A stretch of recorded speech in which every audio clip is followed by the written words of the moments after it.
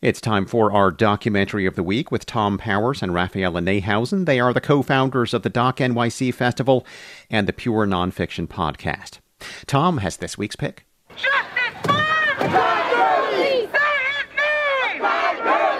In 2014, Kai Gurley was shot and killed by police officer Peter Liang in the stairs of public housing in Brooklyn. The documentary, Down a Dark Stairwell, examines the pursuit of justice.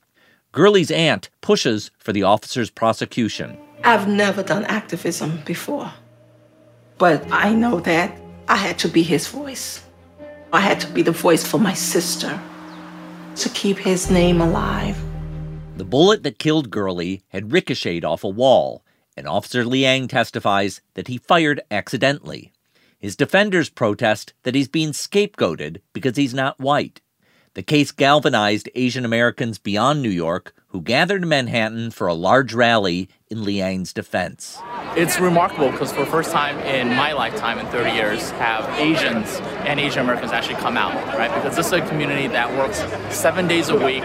You know, they don't have the time or luxury to come out and protest. The filmmaker Ursula Liang, no relation to Officer Liang, covers the complex case from multiple viewpoints. She includes Asian activists who strive to be allies in the black community. Some in the Chinese community have called for the charges to be dropped because white officers have not been indicted. Those are misguided demands and utterly hurtful to the Gurley family and to the black community who have seen a long history of state violence.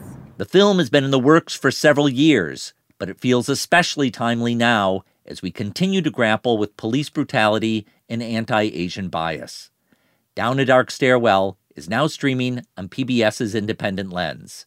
For more information, visit wnyc.org/docs.